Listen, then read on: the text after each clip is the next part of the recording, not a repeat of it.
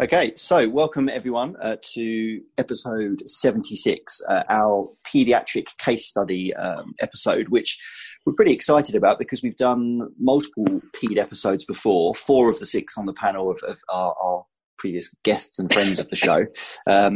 We'll introduce everyone in a minute. And the peds episodes are always super, super popular, either because it's an interesting, fascinating topic, or perhaps it's a topic that people want to know more about because they feel particularly weak in that area. I definitely count myself in that category for sure. So in no particular order, we'll say hello and thank you to our Aussie guests first, because they're all the ones up at 5 a.m. Kylie, who everyone knows, I'm sure, from episode 4, did all the way back in episode 4. Kylie, we're now at 76, and here we are. And you did episode 4 for us. Alicia, episode 28. And newcomer Anthony, welcome, and thank you for joining us at 5 a.m. as well. And then for the UK, Nina, again, did episode 38. And I'm saying these numbers so that people can go back and watch them. James, does your episode count, James? Episode 50, it was an absolute shit show, wasn't it? We were just dicking around. It was quite clearly the best PodChat Live episode ever, with Toby, obviously. No one learned anything. So maybe this is, you're a newcomer to the show. No, this is your second show. And really delighted to have Matthew with us as well. So thanks for joining us, Matthew. So we've got our dream team, our panel of 6, 3 from Oz, 3 from the UK, 3 female, 3 male. We feel like we've got a nice balance, and we're going to pitch some case studies to them and see how they sort of address these things. And I have it on reasonable authority that they don't always agree, which we love, which is great, of course. If you're watching and you've got any ideas, cases, thoughts, patients of your own that you want to sort of quickly, pump to these guys while they're here, captive audience, bang them in the comments and we'll try and get to them. We've got a few case studies that have come in beforehand anyway, but before we get to them, might just do the real quick thing of talking about COVID-19 coronavirus, if that's okay with you guys. Just a couple of PEDS related queries. We don't have to spend too much time on them, but I think the first one, and we probably need a UK take and an Aussie take on this, is what does the PED service look like at this time, given the global climate, given the discussion about what's essential, what's non-essential? Is there much of a PED service kind of going on? If I pump that to the UK panelists first, and then they can pass on to Oz when they're ready. Who wants to go? James, you're probably the best one at this moment. Yeah. Well, it depends on the area where you work in, but at the moment it seems all to be based on urgent and emergency responses, and will be delayed by a period of time. There was a piece for anyone who's on the Children's Podiatry Special Advisory Group. There was a post about 5 or 6 days ago. Is urgent, and it's actually, if you give me a second and I'll just grab it and I'll show you the piece. And for those of us that don't see kids, James, what is an urgent? What is classed as urgent and non-urgent in the paediatric world? Griff, can you see my screen? Yes. Yeah, we can see it. Okay, so this is the piece that was just released 11th of April, and it's from NHS England, and it's themes as emergency conditions. We have non-accidental injury, which covers all your child abuse and at-risk children, which is clearly right at the top, and also your infections, osteomyelitis. And then under your urgent, you've got your slipped upper femoral or capital femoral epiphysis, malignancy, so obviously your non-remitting night pain or worsening swelling, and then your acute inflammatory processes. Suspected juvenile arthritis, autoimmune connective disorders, dermatomyositis, and suspected inflammatory spinal pain. And then if you go further down, it pretty much in the section at the bottom here says you can leave it if it doesn't come under the stuff above, unless you have real suspicions or real concerns. I'll ping this across so you can put it in your links, but it's on the Children's Podiatry page already. I don't know if anyone had anything else to add. I think he covers all of it, doesn't he, really? So I think, because I say both myself and Nina aren't in that much paediatric clinical practice at the moment, with myself being in research and only doing 1 day a month at the moment. And then Nina's working within, is it chronic conditions at the moment? Yeah. So I'm not doing any clinics at the moment, so I'm not a good one to ask for that one. Like, why we asked these two panelists to come in. But I mean, if you take a look at that document, as I understood it from a perspective as well, it kind of looks as, I assume they're looking at a 12-week window, because that's what they're looking for at the moment, in between sort of like lockdown. There's going to be a 12-week window, so they're looking at anything that can happen temporarily, anything that can deteriorate within that 12-week window, I suppose. So if you were looking at something like tarsal coalition, okay, that is something that needs to be treated, but is it something that is likely to deteriorate within that 12-week window? So my take from that is it's looking at things that can show long-term chronic change or deterioration within those 12 weeks. So if we were looking at a minor neurological disorder, yes, these things need to be picked up, but they don't need to be picked up within that 12-week window, as far as that's my take on it. I don't know if anybody else has got any other takes on it at all. They should imagine that's it. I think they're just looking at things that could potentially worsen within that 12 weeks, and that's certainly what we need to act on. And that's a UK document, or does that apply to our Australia colleagues, or is that that one's published? We're not controlled by the NHS. Well, no, but I mean the philosophies behind it. Yeah. Step in and talk to us about. I know you're doing a lot of work on what's essential and not at the moment, Kylie. So maybe you could give us your hot take. I'd go to Anthony first. Anthony works in a children's hospital, so perfect. Australia's health system is very different to the NHS, so we don't put out global recommendations. And what are you doing with your work? Yeah, so essentially we moved everything to telehealth. Because I was explaining to James prior to most people coming online that because a lot of the babies aren't being seen on the wards for things like telepies, etc. So my public caseload has gone to pretty much 100% positional telepies assessments because they're not being seen. There's certain maternal child health nurses that aren't seeing babies face-to-face, certain GPs that aren't seeing babies face-to-face at the moment. So we're pretty much that first point of call for some of those physical assessments. And I'm running that clinic with a physiotherapist at the moment. And that's essentially where my priority has been from a public health job at the moment. Cool. And how's telehealth working with, remote consultations working with a paediatric caseload? Because I know a lot of people with adult caseloads are finding it different and challenging in new ways, and obviously kids are different and challenging at the best of times. How's that playing out? I actually quite like it, but I think it all comes in your planning. So if you know exactly what you're going to be seeing and you're seeing it repeatedly as well, like in terms of those positional telepies that we're viewing, you can ask parents for a fairly well-defined setup that makes it easy for you to do the consult, and it makes it easy for the parent to manhandle their child.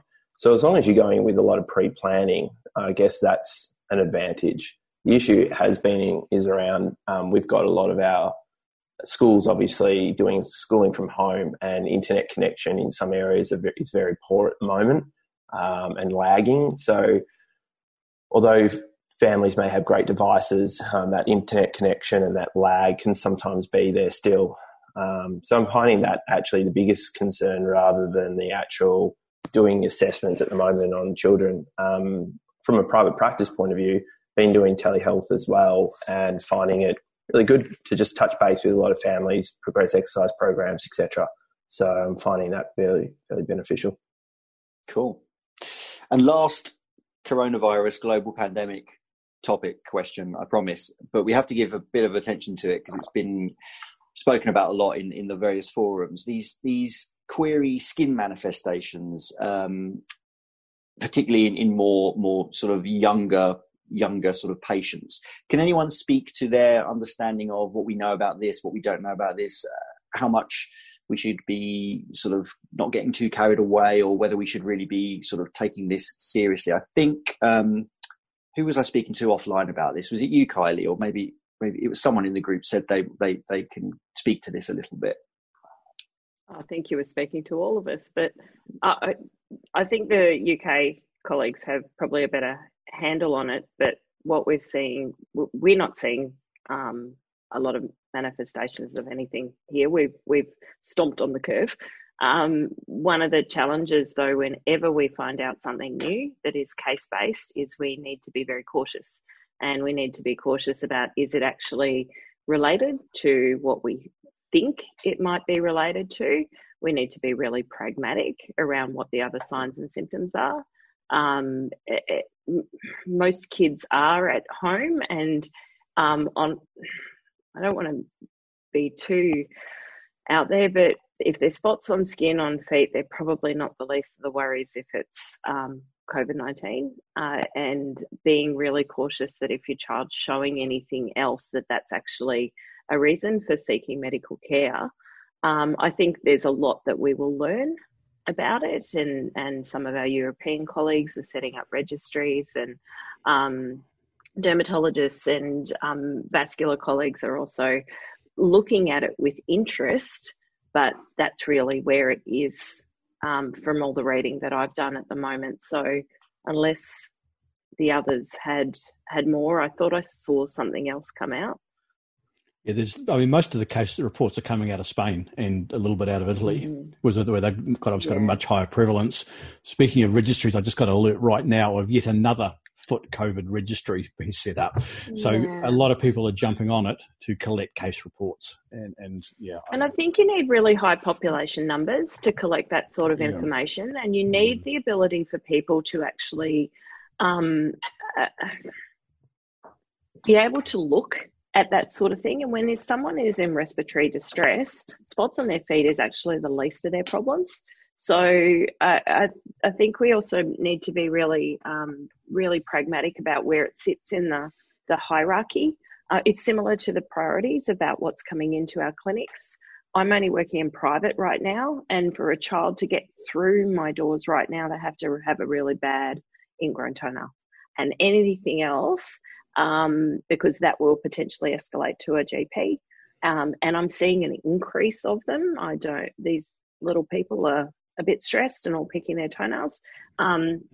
However, all the other stuff is telehealth. Perfect. Right.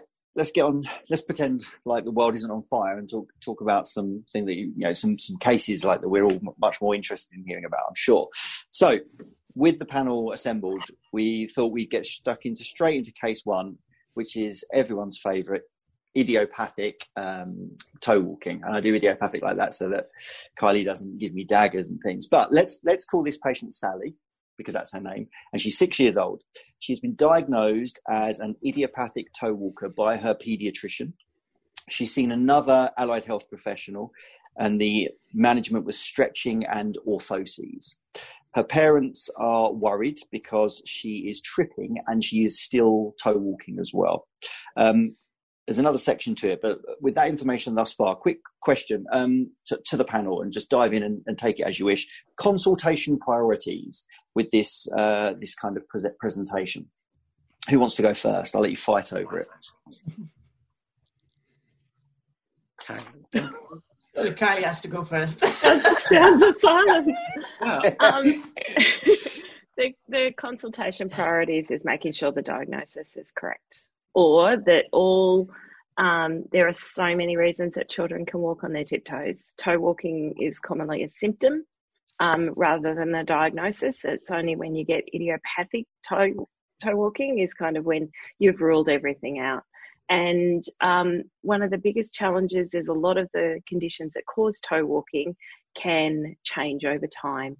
And so while you can commonly trust your colleagues, it doesn't mean you don't reassess, and you don't reassess particular things that it might have presented one way when they were 3 and now it's presenting a little bit differently. So for me, the top is, and we've got articles that we can shoot people, particularly the toe walking tool, about how not to miss a diagnosis.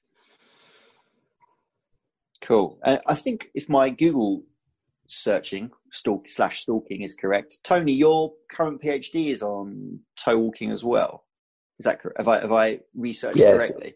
Thank God. I nearly looked professional. Anthony. And so, anything to add? I think once you've got your diagnosis, I go with what their goals are regarding why they're coming to see you. Because sometimes some of those long-term goals of, we don't want our child to toe walk, sometimes that's not even an achievable goal to attain. So sometimes I break it down and go, well, how is the toe walking affecting this child on a day-to-day basis? Can they stand on one leg to kick a footy or a soccer ball? Can they squat down to do particular activities? What are they challenged with? And work on those kind of things at the same time. If we work on anything at all, sometimes it's a bit of a watch and wait situation if there's no functional goals out there to work towards. Perfect. Anyone from the UK wants to chime in? James, I guess we'll ask maybe Matthew and Nina from a research perspective in a bit, but clinically, what are your priorities in these kind of cases? I think possibly it's, which I know I've discussed with everyone on the panel, about expectation. So, and Anthony touched on it just there, is why have they come in to see you? Is it the child that's decided that they've come in, or is it the concerned parent is thinking, little Johnny here is walking on their tiptoes? To me, Sally. that is a problem. Her name's Sally. Okay. Well, Sally, the parent has brought them in and they have the concern, but they don't know anything else. So they're looking for you for reassurance, expertise, and those expectations or those goal settings. In this case, that just might be the case with that child, or it could be a whole host of other things that Kylie's alluded to. Perfect. I think I would come back to from a clinical perspective, from what Kylie said. It's like, what it's associated with. Are there any changes? Has there been any changes over time as well? Because I have seen idiopathic toe walkers who did fall within the criteria of that, but because things had changed, somebody was complaining of buzzing in the feet, and then she started to have a urinary urge. Things obviously weren't just adding up on to the fact that they were, it was an idiopathic toe walker, and it turned out they had a spinal cord tether. But it's because we kept them under review, and you have to reassess your diagnosis, I feel, and I think that's quite important. What Kylie says, and sometimes you have to ask the things outside of normally what you'd consider to be a musculoskeletal questions, or what you'd classify as typical neurological. So you might have to ask for neurological control from other settings, such as like fecal continence and urinary continence. And I think they're really important questions to ask when you're dealing with toe walkers. And I think you pick a lot up if you work alongside paediatricians in the hospital.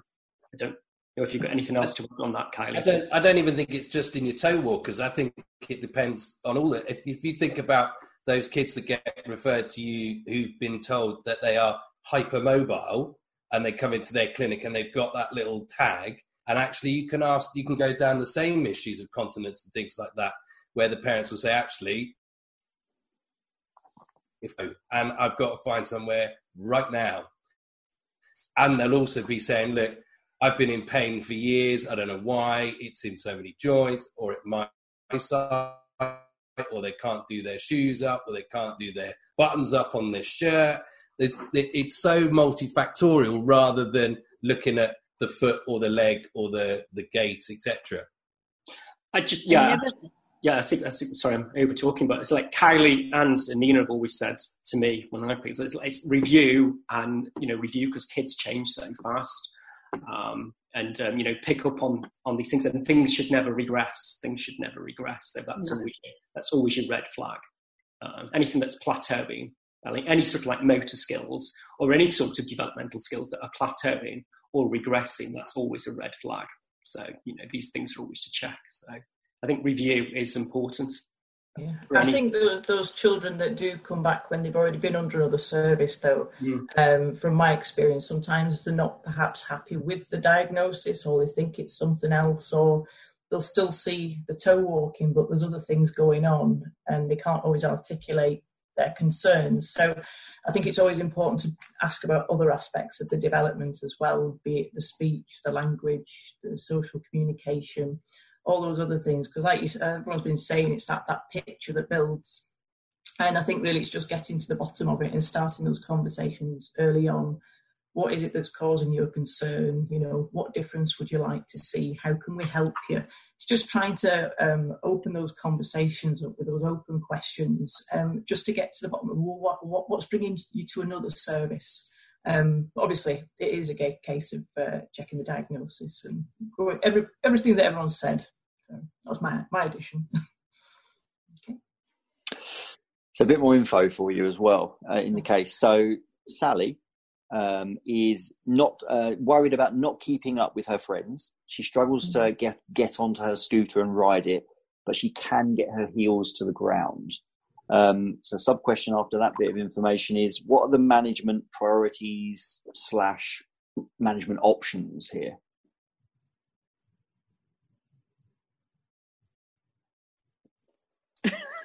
It sounds in silence. We're called on what they want to achieve. My thing will come back to what is the goal for this period of time? So what's the focus want to be? Because it might be, someone might sit back and go, oh, they have to get their heels to the ground. Well, if they can't do those things, I'm not convinced they're getting their heels to the ground in the true sense. We're doing it via another movement or another compensation. But at the same time, do they need to get that heel to the ground to achieve that skill? Because they may not. Riding a bike, you probably find they can get away without it. But we've got heaps of work to do on balance and control. So my thing is, what are we looking for? What are we trying to achieve? And my thing would be, if we have ruled out neurological, or if we haven't, setting them up with a bunch load of stretches, you're setting the child up to fail if you haven't ruled out that neurological condition, because there's nothing worse as a parent. If you tell me to stretch that child again, even though I've got him to brush his teeth, I'm really excited, he's never going to achieve it. So you kind of give him negative feedback before you can even get towards a positive outcome. More and more, we're seeing more evidence come out that stretching isn't overly effective, that stretching doesn't long-term change things. It's super, Alicia's so right, as a parent, getting your child to do something, it's hard enough to get them to brush their teeth some days and wear clothes outside the house. Yep. So add in another feature like you must stretch. What is 5 minutes going to do in a child's day? And I realise some people go, it's part of the treatment plan. It's just not. It's an absolute waste of a parent's time unless they're going to back that stretching up with strength and back it up with movement and back it up with so many other things that takes hours. And unless that is part of your parenting style and parenting capacity and parenting ability, because that is how you work at home, and most parents, that isn't their sole focus and they don't have the capacity. And if your treatment program sets a child up to fail, you truly aren't a child first practitioner. And you should probably go and move on to sports, because those guys want to change and they will often do everything that you say because they want to be better. Whereas a parent just wants to be a better parent. And if you give them something that is going to set them up for failure, like Alicia said, then you actually aren't doing them any favours at all. Anyone on the panel, just to try and generate some controversy, anyone on the panel pro stretching? Or we got six non-fans of stretching, both evidence and clinically based here? I wouldn't say I'm against it. I'm about trying to find where it fits. Yeah. If that makes sense. I would use it occasionally in an acute setting, but not long term. Because as Kylie just said, they just to get them to do it for a week, fine. But to get them to do it for 6 months, that's not going to happen. It isn't. Yeah, some of the kids that are really quite tight, and you probably want them to be casted. Sometimes I set kids up because sometimes they're so tight that you're not even sure that while they wait for a neuro assessment or an orthopedic review for casting, etc. Sometimes I'll just ask kids to stretch just to see. But how do you do it, Ant? What sort of stretch? Look, I modify how the stretch gets done because sometimes you find the asymmetries after the fact. Yeah. They present to you one way, but as you're going through like a bit of a rehab program with them, you're finding the asymmetries present themselves that weren't there initially. And that's sometimes what I've found. Anthony, as Kylie said, how do you get them to stretch though? What do you do to encourage them to actually do the stretch? Because for some of the kids that I've used it in the past, say lads like the same age as my son. My son's 11 and he loves his sports, but he also could spend all day playing computer games without fail if I didn't stop him. So you get him to stand on a stretch board whilst playing PlayStation. So he'll stand there and go, right, you've got to stand there. You can blow things to smithereens, but you stand on the board. Okay? Now you're convinced you're doing it. He doesn't think so. He's still playing computer games. I'm just curious as to how the kids that you do get to do it, what you do to encourage them. Yeah, so I do a lot of active range of motion stuff as well. And that's probably more where it is great to get kids to do some active stretching, but I do more active range of motion activities. Bear walk. Even like things like where they're having to squat a lot and do different activities where you've got, antagonist, agonist kind of working. Mainly because I also find that it's really hard unless they're going to sit in front of a computer or TV to get kids to be stationary for that period of time. It's just also finding what works for that child. So I would play around with it and those parents like, but yeah. If you've got a parent that loves to go, sorry, Ant. Oh no, it was just following up that's pretty much it. You got to work with the individual. And there is no algorithm for this at all. I hate algorithms anyway, but yeah, there is no algorithm at all for this. Do you have interesting? I'm climbing up slides. Yeah. Like I've got a 5-year-old boy that loves, like you've told him the whole time, you're not allowed to climb up a slide. And now you've given him permission. Only you tell him that. I know, I'm that parent. But you've now given him permission to do something he's not allowed to do. Like that is the ultimate version of stretching or participation. I think you've got to build those kind of things in because you become a little bit of a hero in that child's mind as well because mum said no and now it's part of my program. But yeah, I think that kind of stuff's important. It has to be fun. Yeah. Can we challenge again what you're stretching and why? Let's go back to what you're stretching and why. If a child is toe walking for 12 hours, 15 minutes of stretching is not going to work because they are toe walking for 11 hours and 45 minutes. So this is where different games, different children, I'm watching things on the other side of it. Someone I think has mentioned that children are soft and stretchy. Well, they're soft and stretchy when they're healthy. That's the way they are. They are soft and stretchy. If they're not, there's some abnormal pathology going on that we need to address in some way. And this is why serial casting works. We've talked around all the soft management, but when things don't work, then Ant mentioned it just before around if we're waiting for serial casting, getting a cast on a child for 24 hours a day for 6 weeks is going to stretch those muscles. We've got evidence that it actually works. It changes the muscle length, but we don't have evidence that it changes the function. And over we're talking about what children can do, and that's a totally different question. If we want to see the child get their heels to the ground and have appropriate length, then we've got to work on strength and goals with the parent. Cool. Anyone, before we move on cases, anyone got any other gems or pearls about toe walking that they want to sort of throw in just before we move on? I see Kylie's hand up. I've got one more. Go. Just going back to what everyone was talking about before, as parents, you're used to talking about poo and wee a lot. And as a podiatrist, you never think you're going to really talk about that.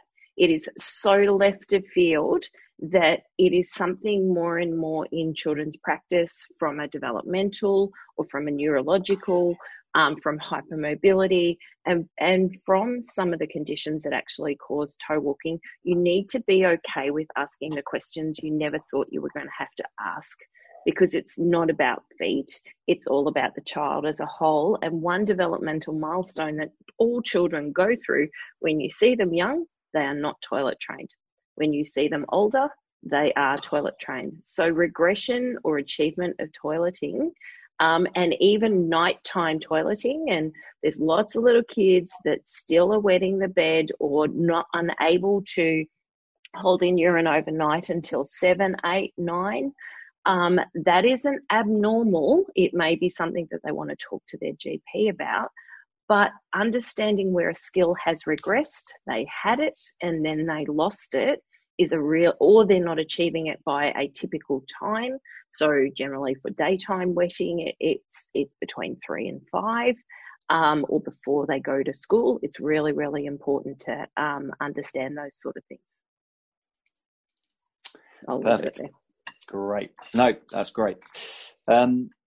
So, case number 2, if that's okay. This is this child doesn't have a name. In this case, at least, they are 18 months old. They hit all developmental milestones at appropriate times, but they were considered to be a slightly late walker. These are the parents' words. They started walking at about 15, 16 months. They've been walking maybe 2 months. There's no pain. There's no guarding. There's nothing sinister going on mechanically. To look at their feet, there are no skin lesions, but the parents are the ones who are worried and concerned about the curly toes, in particular both fifths in this fairly classic adducto varus position. Could the panel give us some insights on their approaches, their thoughts, how they, I guess, deal with both the child and the parent in this case? It's quite an interesting one, because you would kind of think that the two are perhaps not connected. So I suppose it's really asking, first of all, what is it that you think is causing the issue? It's about the beliefs as to why that presentation has happened. You mentioning it, it's whenever I get children who are late walkers or they're perhaps not walking as well as they should do, yet they're meeting all the other development milestones, reminded me of a case of a child that actually had developmental hip dysplasia. So it's always a cue for me, is that it's nothing to do with this curly toe, by the way. But curly toes do not cause hip dysplasia. Can we just be really just to be clear? Yes, don't link. It's not even linked. It's not even linked. It's not even linked. So, but yeah, I think it was always a learning point for me, and it helps me with my clinical reasoning, is that if they're developing well in every other aspect, I always think of something orthopaedic. But yeah, the curly fifth toes, I suppose it's really, but for what reason have you told us this information about them being a late walker? And are there any other things that are feeding those beliefs? It may be the curly toe, but is it something else about the development, etc.? So I'd really want to open up the conversation about it and what they think it might lead to. You know, is it that they think that they're in pain? Will it cause long-term issues? You know, so it's unpicking that to start with, I'm guessing. Obviously it's a natural variance. I can't see the toes, but anyone else? No. Okay. More to this story, or? No, there's not. I mean, do you want me to make something up on the spot? I can jump in if you want to. This was actually emailed to me by someone, and this was the only information I've got. So if I made this case up, I might add something to it now. But this is actually an email that someone sent me, so it's all I've got, I'm afraid. Yeah. I pretty much would just say you don't need to do anything. If it's a concern at the age of 4, see plastics. And a concern is pain, nail issues, skin issues, footwear issues. That's essentially like as a short, blunt kind of straightforward. If I was writing an exam paper, that's what I would write. I wouldn't touch it till 4. I wouldn't bother. Unless there's those tick off points. I think it's one versus the other, and I think that's where Nina was talking about the late walking versus the toes. And I think watching everyone's faces, toes, none of us really care about these curly toes, but a parent does. And so hearing their concern and reassuring them that most curly toes get better with age, that some aunt, uncle, grandparent had a toe in a similar sort of position, and I'm sure that they are fine. And if they're not, it can either be, as Anthony suggested, addressed when the child is older, or it might be an issue when they're 70. And by then, as a parent, you're not going to be around to worry about any corn on a 5th toe that comes from a toe being curled around the corner. It's not going to stop them running. It's not going to stop them playing. It's just a little curly toe. And we all come in different shapes and sizes, just like we come in all abilities. And I like to challenge this notion of late, because 15 months is not a late walker where everything else is coming. And if they have these preconceptions so early that their child needs to keep up to set time frames, they are setting themselves up for a world of hurt throughout their parenting, because children don't come with schedules. They make their own. They come with this span of time frames that they're meant to do stuff. And so I'll start to very gently challenge that at the same time, that there's lots of time frames that we do stuff in. I think what can help in these situations, though, is getting them to take a photo record of it. It just puts them back in control, if you like. So I think sometimes, as much as you can give people that reassurance, it's not enough sometimes. So, take a picture every couple of months or 6 months and see if it's changing.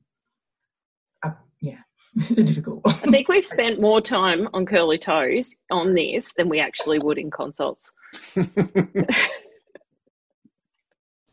Right, I see that as a cue to move on then. I will take that hint, that massive hint, and I'll move on to the case which everyone's been waiting for, I'm sure, when it becomes clear what we're talking about. So, 12-year-old, plays football, a very, very keen footballing family. The dad is an ex-professional footballer himself. The dad brings the 12-year-old in because, again, there's no pain, there's been no injury, but in his eye, his son looks clumsy. He just doesn't look like he's not as fast as he thinks he should be. He looks a bit clumsy. He doesn't look as balanced and coordinated as perhaps some of the other players on the team. It just so happens that the father-in-law is an orthopaedic surgeon who's taken a quick look Sunday lunchtime and told him he's flat-footed and he needs orthoses. Go. I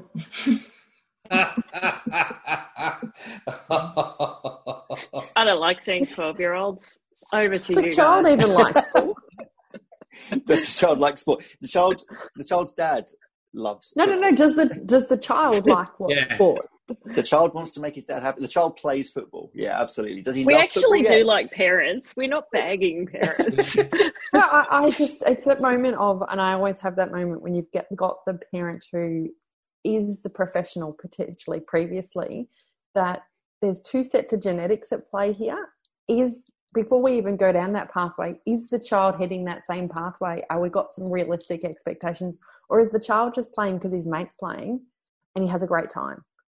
Because he may never, ever be that person that parent's looking for. Something to consider before you jump down a pathway of treating and what the goal is. Yeah. Let's say he loves football. He wants to be like his dad. Does that make that just to make it a bit easier? Yeah. His dad's his hero.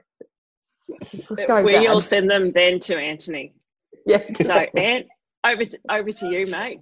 Off you go. So I guess I've actually got this same situation as a real one, like the football with the father-in-law that's an ortho. a lot of education, I guess. In terms of the clumsiness and that kind of stuff, like, I guess, like, what defines that, I think, like, and that's where it comes to really, really good assessment in terms of, and space for your assessment. That's where I also feel that telehealth has been a really good addition under the current situations, is, you know, having a look at what their agility and strength and balance and dynamic balance has been like, you know, define what is clumsy and what that father is telling you is clumsy. Is it because they're not agile enough on, if we're talking from a UK point of view, like a soccer pitch kind of situation, or is it just that he's been knocked off the ball too quickly, too easily, and is that more of a strength-based thing as well? So, and also, what are the goals for the child, and I guess come out of it. But the flat-footed bit is an educational point. I think that was where I would go with that, unless there's really are some significant issues with asymmetry and stuff like that as well. But other than that, I'd be going down more of that functional assessment. Cool. And let's lean on the key thing here, which is everyone's take on the treatment, for want of a better word, of the asymptomatic flat foot in a peds patient. Where do we sit with that? Can I just get everyone's kind of whistle-stop tour of everyone's opinions on that? Treatment is reassurance as well as anything else. We can provide lots of treatment, be it mutual agreement in what is normal. And it is about mutual agreement and addressing fact versus fiction. And treatment can be anything from reassuring them their child is going to be okay, through to provision of or recommendations of footwear, through to flat foot might be an appearance, but it might actually be functionally affecting the child. So we've all just discounted a lot of this, or we've talked about what the child actually might be clumsy, and we might refer them to an exercise physiologist, or we might get them a really good strength and conditioning coach, or we might actually treat and the flat feet might be just one of the things because the kid's a bit floppy all over. So treatment can be all of those things, of which orthoses may or may not play a part, but you just want to, for me, I'd want to have a really good rationale around why I'm introducing them. Okay, Kylie, I know you and I have talked about this before several times. I probably know what your answer is, but what if both? Well, because this is our show and you're our guest. What? I'll go and get this masking tape over my mouth shortly. What if both parents had symptomatic flat feet? Yeah, look, that actually might change things for me, Craig. It would be why they had symptomatic flat feet, just because their foot, the dad might have been a pro footballer and are now hugely overweight. And symptomatic flat feet might be he stands on his feet for 15 hours a day and is overweight and has other medical conditions. They're too complex to pick apart in a panel discussion like this. It's treat the patient in front of you. Yes, I might treat it, but I might treat it with something as simple as changing their footwear. I might treat it with orthoses. I would rarely use a custom.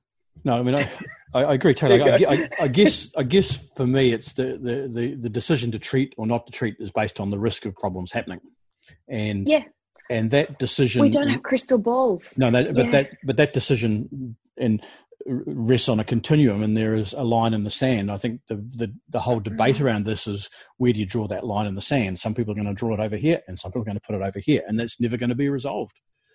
Yeah. No, people have been arguing this for years and years and years, and it is that line keeps moving. Mm. Oh well, I think it has moved a lot. Well, I think the evidence base for it is really hard to keep on top with as well. I mean, if you can just do a simple search on PubMed. I mean, I'm sorry, Cal, I'm going to draw references in here. But if you do a simple search on PubMed, which I've just done, while we were talking. Yeah, of course you have. Put it on the screen, Matthew. I can, if you want me to. Yeah, do. There we go. Please, share. Yeah, no, do it, Matt, do it. I'm trying to. If anyone draws on his screen, you're in trouble. You're on my screen, James or Nina. Right. Have you got that on my screen now? No. Yeah, there you go. So Here we go. So even if I look last year, 1 year, we've got 53 results to try and keep on touch with. So if we take it all the way back to 1914, we've got 573 papers there. And that's a relatively, quick and dirty search that I've done on paediatric pest planes. I haven't put all the terms in for what could potentially be referred to as pest plainness as well. So, it's quite high. It's obviously been studied to the nth degree, and there's still no clear-cut answer as to, how to treat asymptomatic or even symptomatic pest planes. I don't think it's something that we're going to get to the root of really in a minute on this webinar, on this pod chat. But I think, as Kylie said, it's what does it come associated with? It's not necessarily the foot postural presentation itself. It's what it's associated with. And I think you can't start drawing up potentials as well, because that's very difficult to do, because there's just so many variables to try and draw in to say how this would possibly progress. I mean, there is absolutely no evidence out there to say that treating foot orthosis has any long-term structural effect with any sort of corrective device, as far as I'm aware. Is that pretty much what everybody else's take on the evidence is? So, I mean, you can't give them a foot orthosis now and say, it's going to stop deterioration in the long term. There's just absolutely no evidence that suggests that at all. And those will stop your share now, Matt. Sorry? Stop your share. Stop your share. Yeah. And sometimes when you actually jump in and actually explain to parents that a set of orthotics are more like glasses rather than a set of braces for your teeth. That's when the penny drops for them. They go, oh, okay, so I don't need to do this now. I don't feel like I'm, being a bad parent. And sometimes that is enough in a session with a parent just to put their mind at ease, and they feel that relief that they hadn't missed something where someone else brought it up with them. So this father, who's a professional athlete, whose father-in-law is an orthopedic surgeon, he may have rushed into that room in this situation thinking, have I not allowed my child to have the best chance? And have I missed something? And sometimes that education at this point is, well, I don't think it's the foot, but it may actually be all the other things we spoke about, and maybe a really good strength and conditioning or EP, physio and podiatry input from a musculoskeletal point of view, from a strength and agility point of view, is actually probably more what he needs, rather than don't worry about the foot at this stage.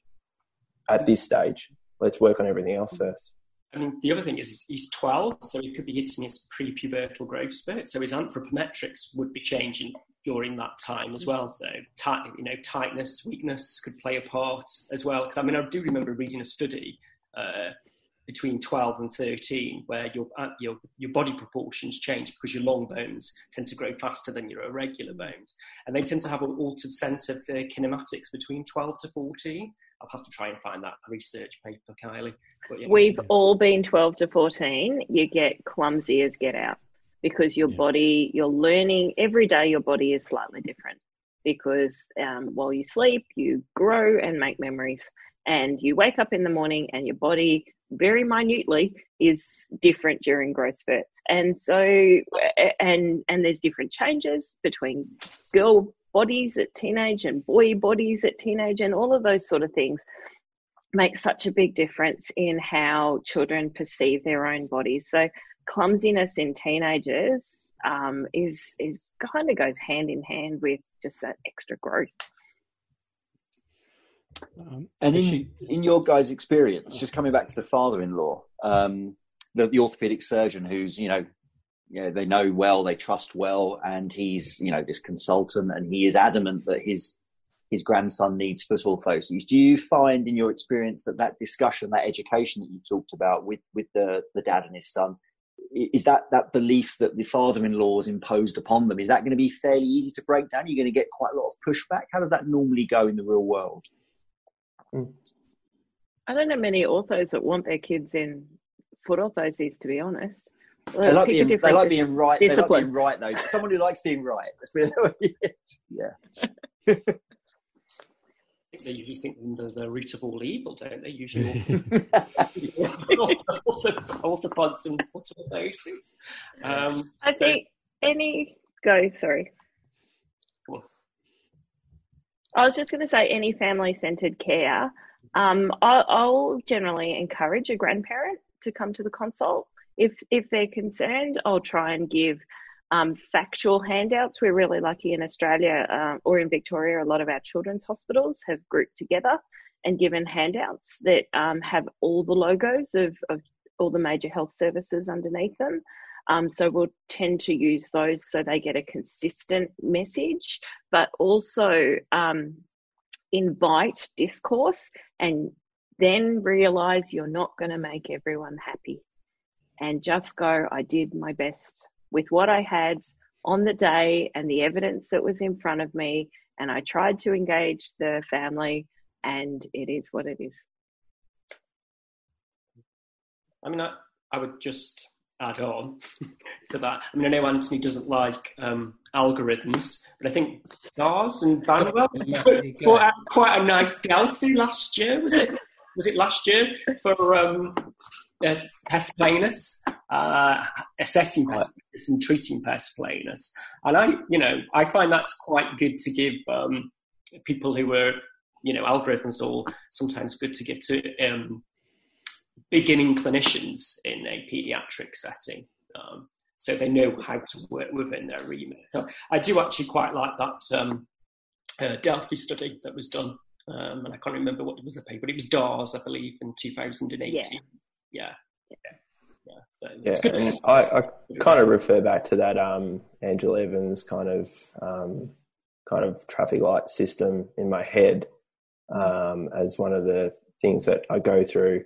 And I actually explain that out to parents when they're coming in for asymptomatic flat feet, that I'd very rarely treat unless there was some really outlying kind of reasons why.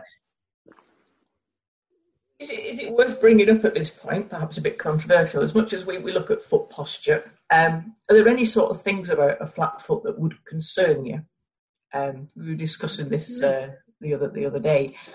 So when you look at a foot, are there certain things that would cause you concern? So say, for instance, we talk about those feet that perhaps have quite significant change in two planes, or if you were getting a child to hop or jump, they were landing really hard. I mean, are the things that would sort of trigger your concerns a little differently, despite them being flat? Is there something that you would find in assessment that you thought, those are the quirky little things about these feet that make me concerned? Does that make sense? Or is no one going to join in this conversation? Come on, put them out there. I think it comes back to your assessment, Nina. Like you're exactly right. Just because it's a flat foot doesn't mean you don't do your full assessment. Like that family's come in for your opinion, for your professional advice. You still have a look at that entire individual, and you still complete your full assessment, whatever that looks like, whether it's a Gallup or your own tick the box thing.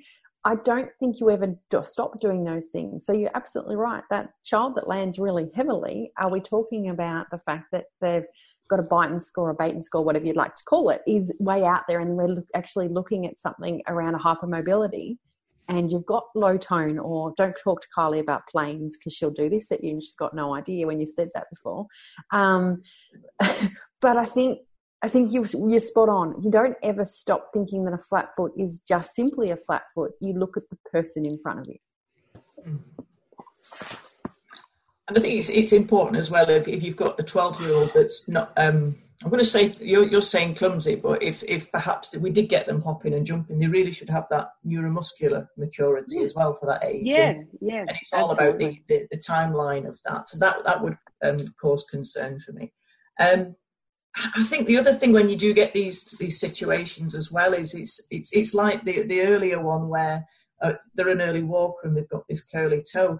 It's in this case, it's, well, I can see a flat foot, therefore it must be that. And I think people try and rationalise what is actually causing the problem, and it's usually by what they can physically see.